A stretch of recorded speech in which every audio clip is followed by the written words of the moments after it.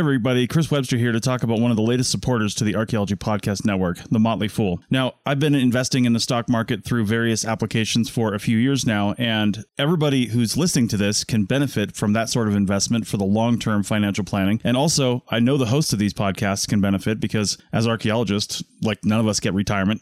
We all have to kind of fend for ourselves. So investing in the stock market is a good idea, but not everybody can do it. And look, we get it. The market is complicated and confusing, and to many of us, it simply doesn't make sense. In fact, where do you even start? Take all of the guesswork out of it with the Motley Fool Stock Advisor. The Motley Fool has been around for over 25 years and has been spot on in recommending some of the world's most important companies before they hit the big time.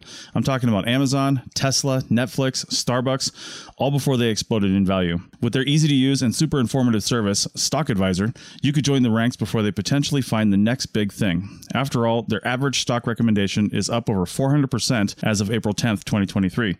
And no need to be intimidated by financial jargon or market complexities. As the name suggests, these guys don't take themselves too seriously. Now, finances, that's a different story. Their friendly and relaxed approach has helped over 700,000 people move closer to financial independence, all while beating the market and having fun. New members can access Stock Advisor for only $89 for their first year, a full $110 off the full list price. Don't sit on the sidelines and think about what could have happened. Visit fool.com/APN to start your investing journey today. That's $110 discount off of $199 per year list price. Membership will renew annually at the then current list price. So again, check the link in the show notes of this episode. You're listening to the Archaeology Podcast Network.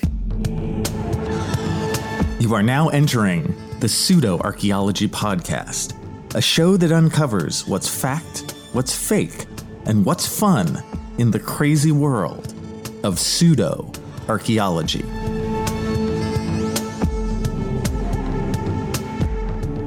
Welcome to episode 96 of the Pseudo Archaeology Podcast, and I'm your host, Dr. Andrew Kinkella. On tonight's episode, we will be discussing the Antikythera mechanism found in Greece in 1901.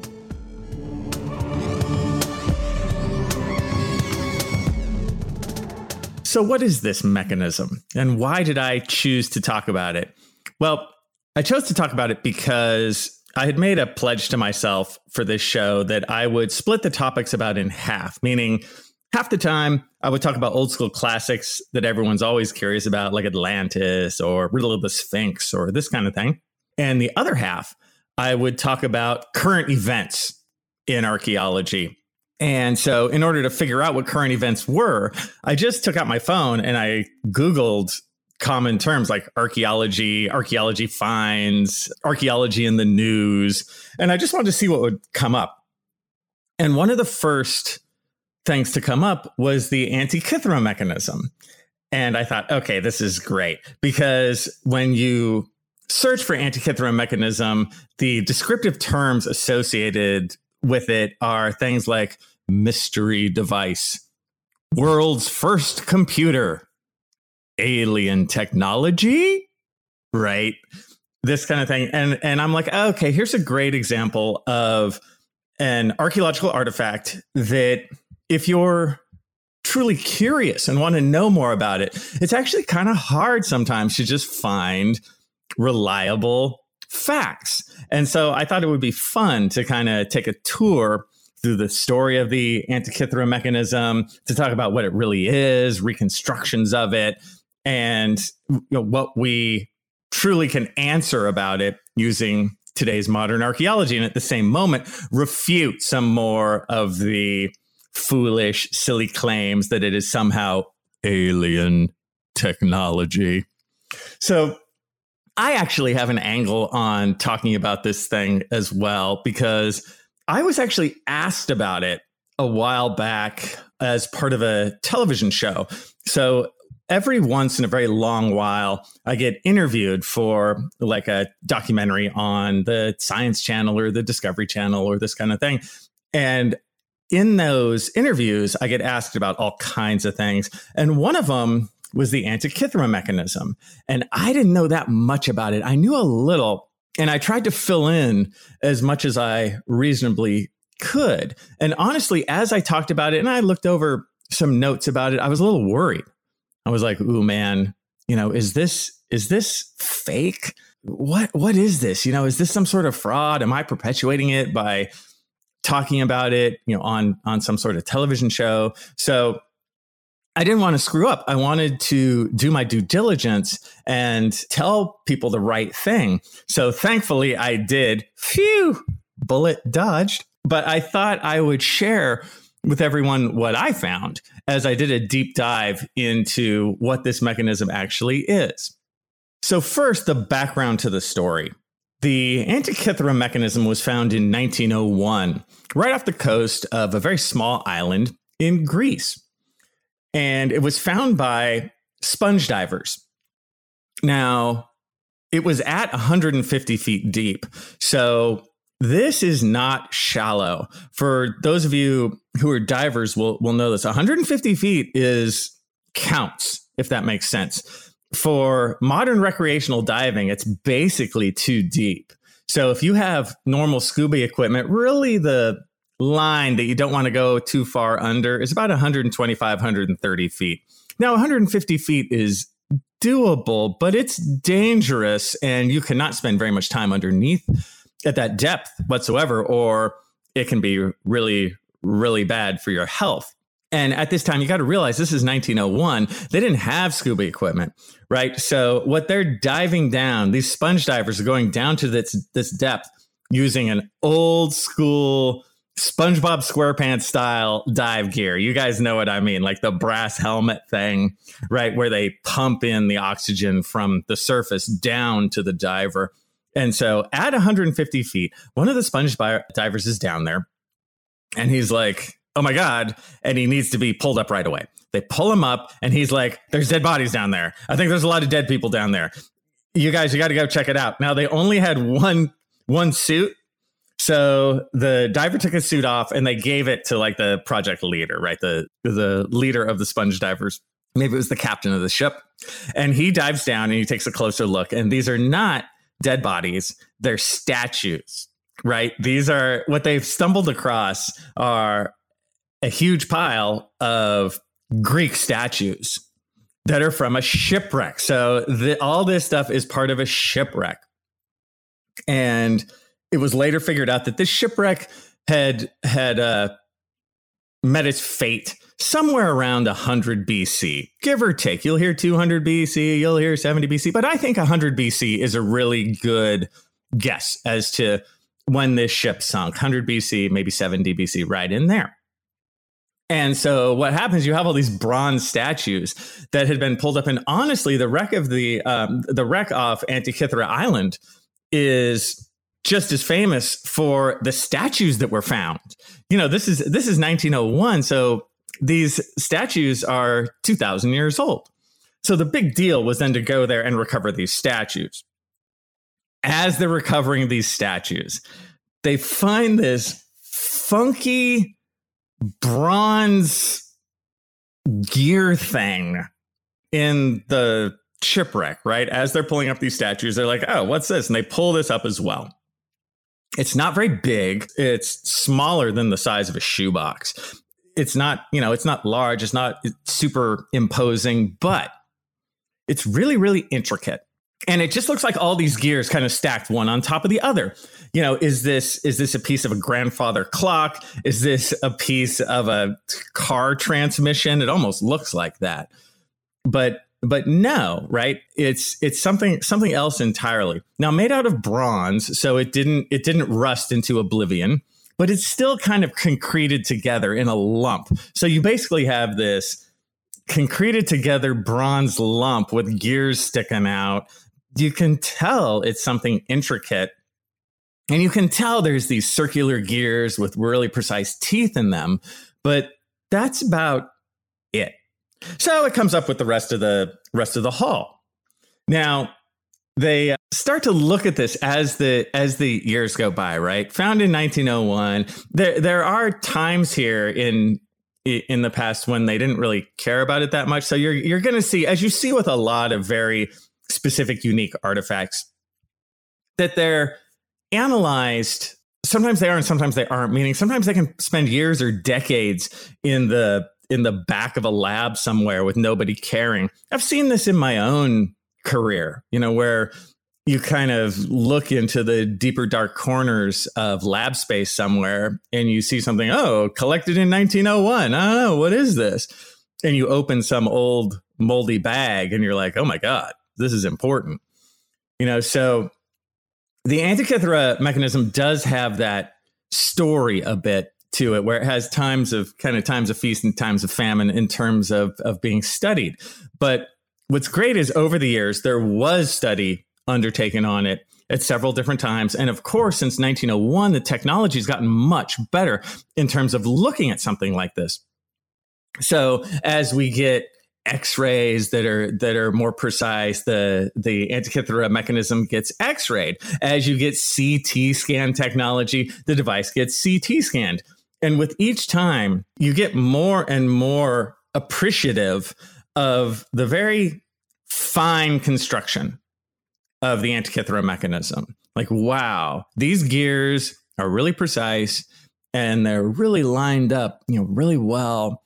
And this is something that at face value doesn't really even look like it belongs to the Greece of 100 BC.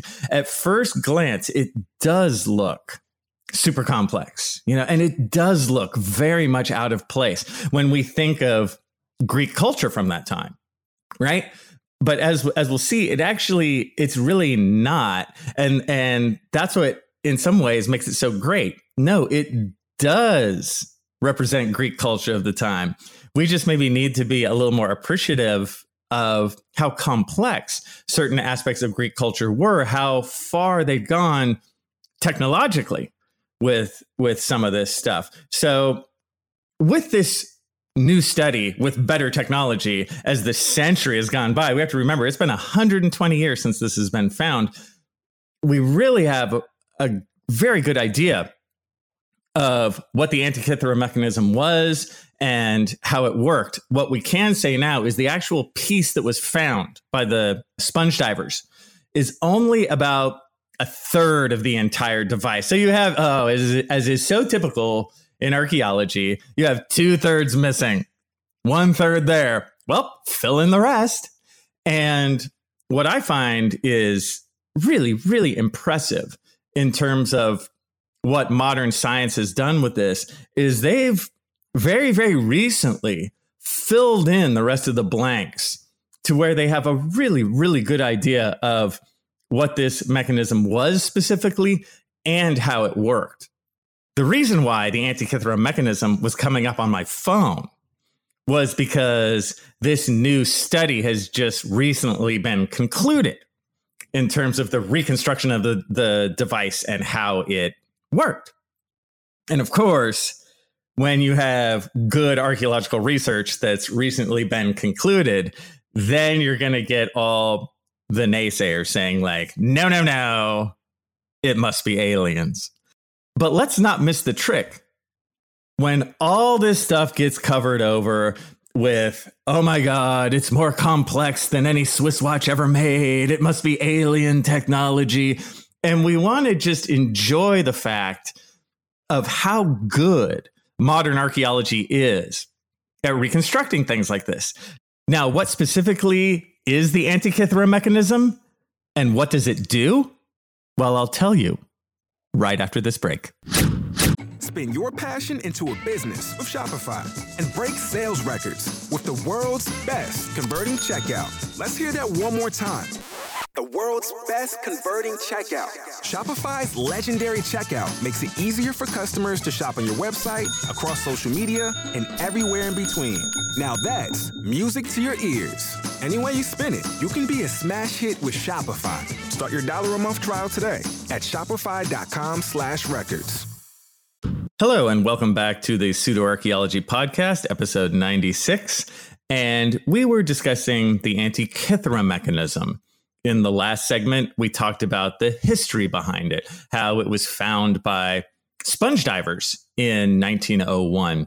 And now we want to talk more specifically about what is this thing? Okay, I've heard so much about the Antikythera mechanism, and I've heard that it's the world's first computer. Okay, what precisely is this? It's actually pretty cool, if we're honest. When you look at this thing, it's pretty neat. So the Antikythera mechanism is about the size of a shoebox. Not a big shoebox like you have boots in, and not a tiny shoebox like for kid shoes, a medium-sized shoebox. So it's not that big. Inside, it's full of bronze gears that run with each other that time out all kinds of things that you can see on the large flat face of the shoebox. If you're thinking of it as a shoebox, you kind of look at on the large flat side to see what's going on. So what's going on? What's going on is a lot of things that are moving in circles. So if you look at the front, you will see sort of concentric circles from the center, and then you have all these circles going out. What are all these circles? Well, they're the positions of the planets. So what this device shows, and now you have to crank it. Okay, there's no springs in it. It doesn't have batteries or anything like that. You have a crank on the side of this box, and you crank it, and all this stuff goes around. So in the center, you have the Earth. Remember, this is 100 BC. They don't know that the sun is the center of the solar system. They think the Earth is. So the Earth is in the center.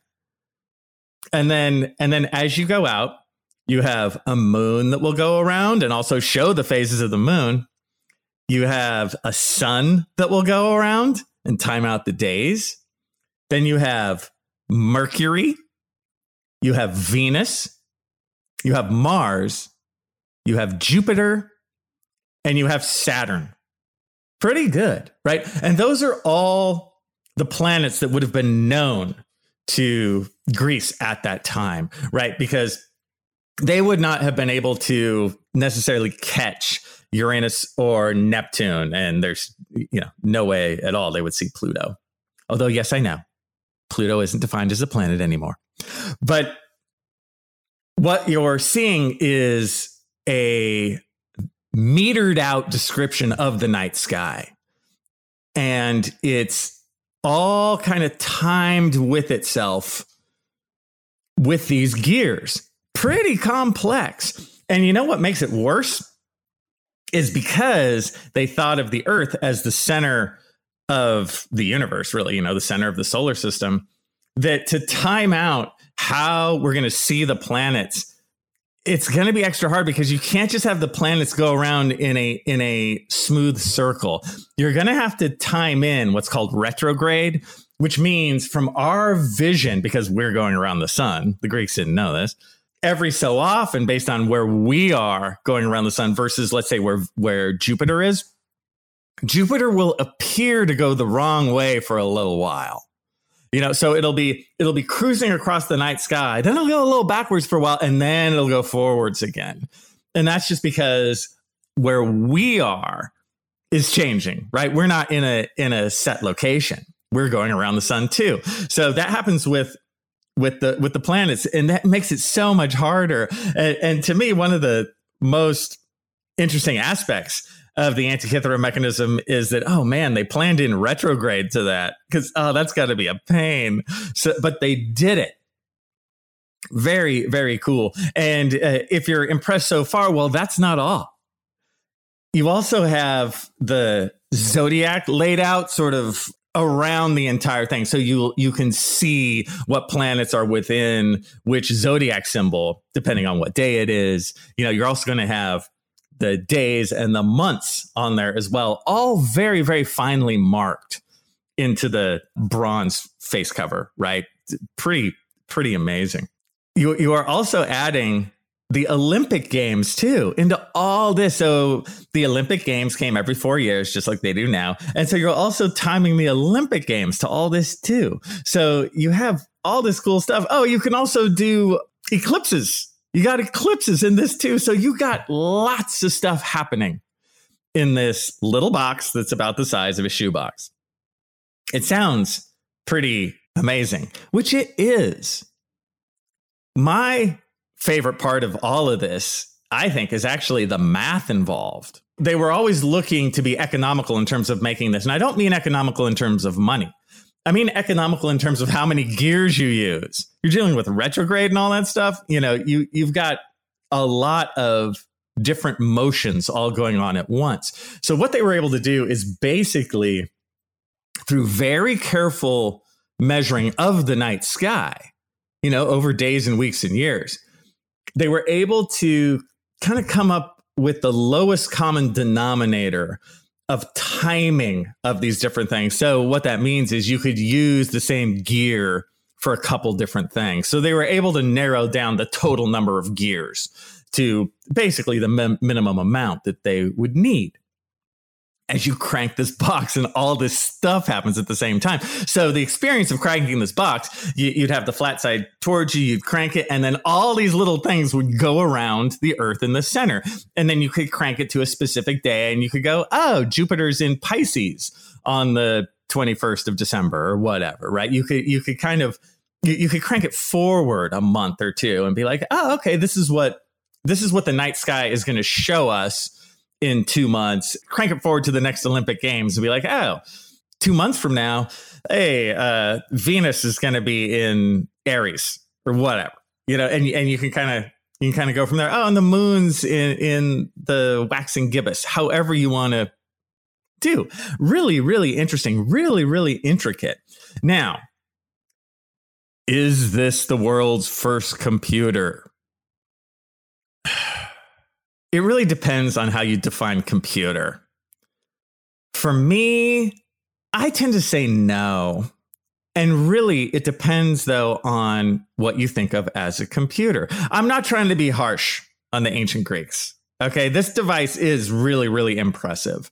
But I think defining it as a computer, especially in terms of how we think of computers in the modern day, it might be a bit of a step too far. It's much better, I think, to define this kind of one of two ways. The first way is as an orrery. See, I can barely even say it. That's O-R-R-E-R-Y, an orrery. And what that is simply a mechanical solar system model. That's what this thing is, first and foremost. Now, it is intricate. It is impressive. But I guess you could argue that, yes, it'll show you in 2 months, where the moon is in terms of Gemini. But is that a computer? Okay, whatever. But we want to be honest with what this thing truly does and what it does not do. So in terms of figuring all this out, I can sit here and tell you, oh, well, all these things spin around. Isn't that great? You have to have the actual archaeological work to show how this really happens. So this gets into the world of experimental archaeology. And this is one of the best parts of the story, that as the decades have gone on, archaeologists have been able to make better and better models of how this thing ultimately worked. And the most recent team, which I believe was through the University College London, they just did it within the last year or so. They made the most recent model, and I think they basically got it. Like, I think we're basically there. And what do I mean by got it? This thing was so complex that over the years, people were trying to figure out, well, how precisely did the gears all go together? You have the archaeological artifact of the Antikythera mechanism, but you only have a third of the whole thing. You're trying to take that third and add to it the rest that would all make sense. And so there's the devil's in the details in terms of what goes where and how many gears precisely, and what gear controls what, and this sort of thing. But I really do think they nailed it, and it's special props to the world of experimental archaeology. I love the world of experimental archaeology because it's such a great proof on what happened in the past. Like, you can say, oh, the Antikythera mechanism, isn't it impressive? Well, yeah, okay, but how did it work? Well, with gears or something. Yeah, but if you actually make one using the same materials that they used 2,000 years ago, then you can prove it beyond a shadow of a doubt. You go, oh, you're wondering how this device worked? Well, watch as I crank my to scale model and show you exactly how it worked. So experimental archaeology is a powerful tool for us in archaeology. And again, I think they've got the last bits and bobs. How did they do it? Well, the short answer is through hard work. And through the longer answer is how I talked about before, how technology has gotten better. As better and better CT scans were done on the remains, they could see that there were carvings in the bronze itself, basically directions on how to use it. Now, they weren't all there, but this was great. You actually have sentences very finely carved into the bronze that you can read. You can get bits and bobs of like, oh, this shows this, do this to make sure this goes around at this time. Now, you got to remember, you got to think of it as it's directions that are all torn up and you only have a couple pieces of it, but it really gives you an idea of how it was used, what it was used for, what it was meant for, this kind of thing. So we get better and better clues. And I think they've really done it. They've also even made a Lego model of this. Now, the Lego model is not exact to the box, but it does the same things, which is really, really great. I love it when companies like that do things that are related to archaeology, because it really gets it out to the general public to see like, hey, look, man, isn't this cool? So as I talk about how great the Antikythera mechanism is, I'm sure a couple other questions come out. Like, okay, if this is real, if it's not a hoax, why don't we have any more? You know, why aren't any more of these found? Why is there only one? Why make this in the first place? You know, I mean, it's cool and all, but do you really need it? Can't you just look at a chart? Was this a navigational aid of some kind because it was found in a shipwreck? So why were no others found? This is because it was part of a shipwreck. And the shipwreck just serves as a time capsule for 2,000 years, right? So this thing has been in cold storage for 2,000 years. And it's made out of bronze. All the other ones would have been long ago melted down because bronze is very worthwhile. And you got to think, yes, the Antikythera mechanism is really, really cool. But is an Antikythera mechanism that's 40 years old still cool? You know, have you been saving your iPhone 4S? No, you haven't. Because you have an iPhone 12. You know, and my point is, recycling was a thing in the ancient world too. So the chances of finding another one of these is very, very low. We do know there were others though, because they wrote about it.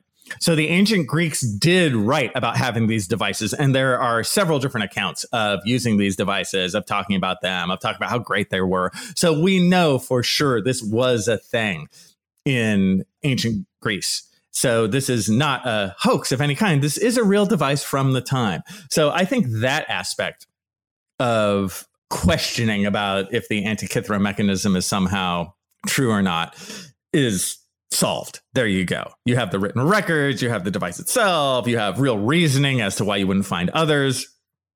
I'm happy with it. Now, in terms of why make this in the first place, why not just use charts, and is this a navigational aid or not? Let's talk about that when we come back. Join us today during the Jeep Celebration event. Right now, get 20% below MSRP for an average of $15,178 under MSRP on the purchase of a 2023 Jeep Grand Cherokee Overland 4xE or Summit 4xE.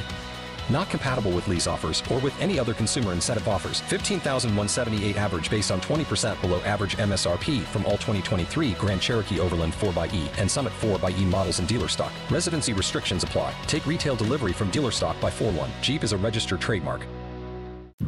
Hello and welcome back to episode 96 of the Pseudo Archaeology Podcast. And we've been talking about the Antikythera mechanism. Now, we've talked about its history. We've talked about what it actually is and what it maps, largely the night sky. And so ultimately, what's my take on this? Here's what I would say. What really informs me here is I'm a big horology nerd. Horology is the study of time. So I like collecting watches. I like the idea of a wristwatch. I like the different kinds of watches out there. I like just looking at how ancient cultures and modern cultures, how we define time. Like, what is time? How do we split up this thing that just keeps going by? Right? It gets very philosophical very fast.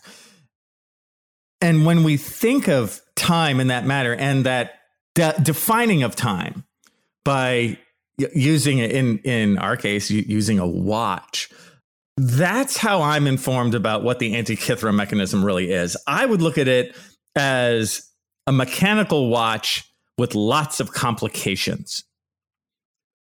And what's a complication? Okay, that doesn't just mean it's complex. A complication is a specific term in the watch world. It's like a watch add-on. And think of a mechanical watch, right? On your mechanical watch, you're going to have hours, minutes, and seconds. Sure, you're going to have that on your watch. But let's say you have a watch with a day date where you have the little square on the side that says 13. You know, that's a date complication. That's how we would say it in the watch world. So you can have more as you think of mechanical watches. Now, me, the watch I'm wearing right now, is actually a digital watch, but every complication I have on it, you could have on a mechanical watch as well. Okay, so this is something that you can do either by modern technology of chips and that kind of stuff, or you can do it by old technology of a bunch of gears that are all timed out to do the right thing at the right time, right? So my watch has, of course, it has hours, minutes, and seconds, but it also has months, it has days, it has the moon phase, and it has the tide. So on my watch, it has these specific moon phase and tide complications. Why do I have that? It's because I enjoy surfing. And so when I go surfing, I like the ease of looking at my watch and going, oh, okay, it's low tide. Ooh, and it's also a full moon. So that means the low tide is going to be extra low. And it's just an easy convenience device, right? That helps me in my daily life. I don't need it. I could look at the charts, but looking at the charts is a pain. So I just like looking at my wrist for like 1 second and I go, oh, okay. I think that same ideology can really be used in explaining the Antikythera mechanism. So the Antikythera mechanism is this box that has a lot of gears in it that has the equivalent of a lot of watch complications, right? Instead of tide and seconds and this kind of stuff, it has other things. It has planet locations and timing for Olympic Games, right? It has these different complications all put in there and all timed out using the gears. So I also think that idea of, well, did the Greeks really need the Antikythera mechanism? The answer is, of course, no. Could they have looked at the charts, just looked at the charts? Of course they could. But where's the fun in that? Where's the convenience in that? Right?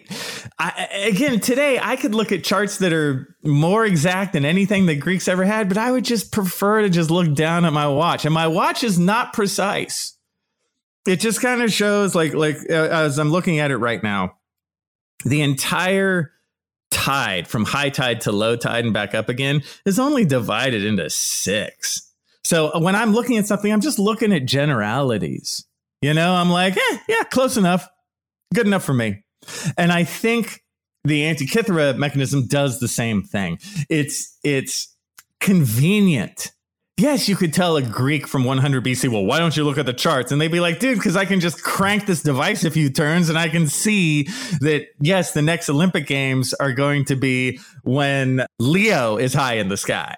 You know, that's all they got to do. So it's convenient. And also, when you have something set up like that, where it's all in front of you at once, if you're looking at the Antikythera mechanism and everything's there, the planets, the zodiac chart, the location of the sun and the moon, you can more quickly come to conclusions about what's going to happen in the next week or two, right? Easy conclusions. You don't have to look at 3 different charts. Oh, wait, let's look at the chart of Jupiter, and then let's look at the chart of Saturn. Let's look at the chart of Venus all at once and try and figure it out. No.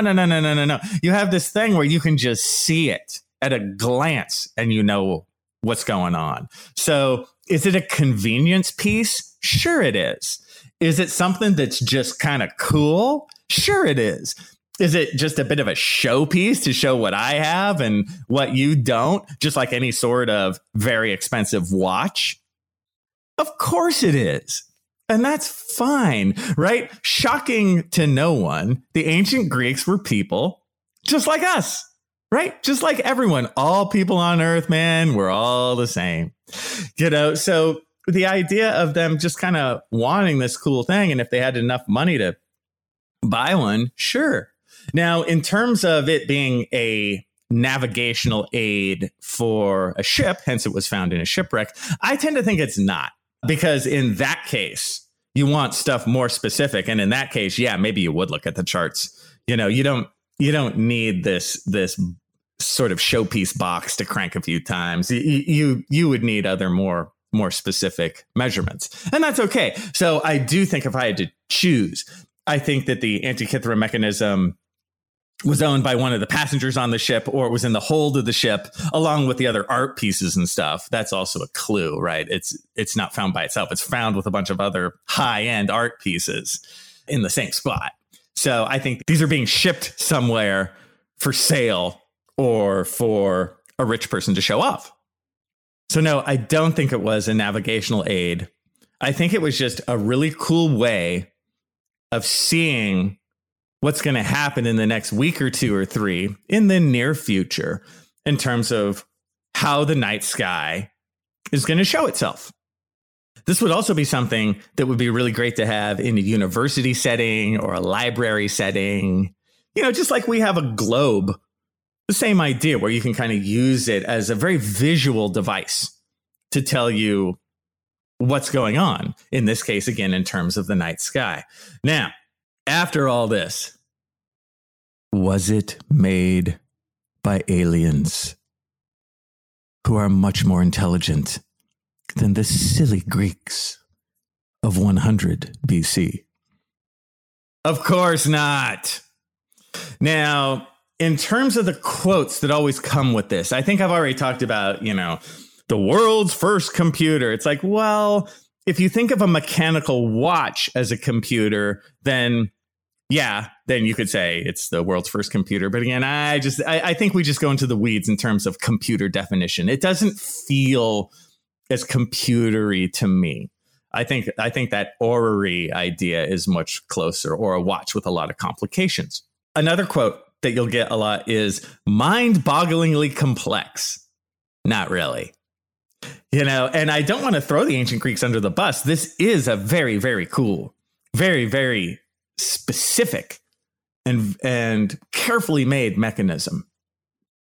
But is it mind-bogglingly complex? No, it's not.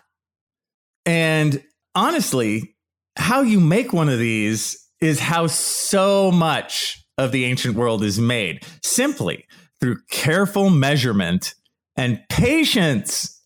Right? You take the time to get the exact, that's where the math comes in that I talked about before. It's really a testament to how good they were at math and how careful their measurements were. So good for them, right? But that's not mind-bogglingly complex. It's just, hey, look at us. We were really smart and careful about what we did. A second quote I've seen, more complex than a modern day Swiss watch. Now, if you ask me, I am more of a fan of Japanese watches than Swiss watches. Deal with it, world. But no, it is not more complex than a modern day Swiss watch. Okay, it doesn't have any springs, first and foremost. A modern day Swiss watch, you can wind it up and it keeps the time. Right? This doesn't keep any kind of time. You got to crank it each time to a specific moment that you want. Right? So it's utterly mechanical. There's no batteries. There's no way it does not keep its own time whatsoever. So it is not more complex than a modern day Swiss watch. It may have more complications than a modern day Swiss watch. That's true. But actually, if you shove a Swiss watch full of complications, it can probably beat out the Antikythera mechanism. Sorry, but it's true. And then another one, it's unbelievably advanced. Sort of.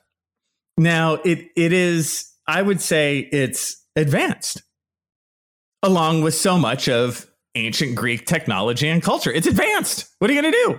That's great. But it's doable by the Greeks of 100 BC. Absolutely. And if you want to be really harsh on the Greeks of 100 BC, then you start to look close at the gears and you'd be like, well, the gears are cut. I mean, they're just regular old straight cut gears. It's okay. And also over time, this thing is going to go off after a while. You know, my point is it's not going to be the finest tell of where Jupiter is if you're going to crank it through 10 years or something.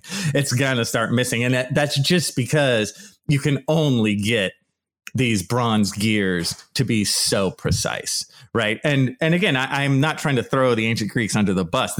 I love the Antikythera mechanism, but it is absolutely of the time. So it sort of doubles down and shows you that, yes, this is an artifact of the time. It is not a hoax, and it is not made by aliens, right? This is made by Greeks of the time. So, you know, in the end with this, why has there been so much kind of, did aliens make it? Is it a hoax or whatever? It's really the unique factor, I think, that comes in. And we have to think back to that it's from a shipwreck. And it's because you don't have any others. You have this one by itself. And it really tells you how important shipwreck archaeology is ultimately, because you're seeing that moment in time where this ship sank and people died in that shipwreck too. You know, they found human remains too. So this was a very terrorizing, scary moment for that crew as their ship sank, you know, 2,100 years ago, leaving for us this unique object that wouldn't have been found any other way. It reminds me of things that may be found in caves as well, like certain cave rock art that just because of the nature of the beast, because preservation is so good, you have this chance to find this thing that you couldn't find any other way. So in the end, let's enjoy the Antikythera mechanism for what it is, right? It brings us this amazing view into this one little moment in the past that we could not get any other way. This super cool, this unique artifact that was saved for us because of a storm 2,100 years ago. And with that, I'll see you guys next time. Thanks for listening to the Pseudo-Archaeology Podcast. Please like and subscribe wherever you like and subscribe. And if you have questions for me, Dr. Andrew Kinkella, feel free to reach out using the links below or go to my YouTube channel, Kinkella Teaches Archaeology. See you guys next time.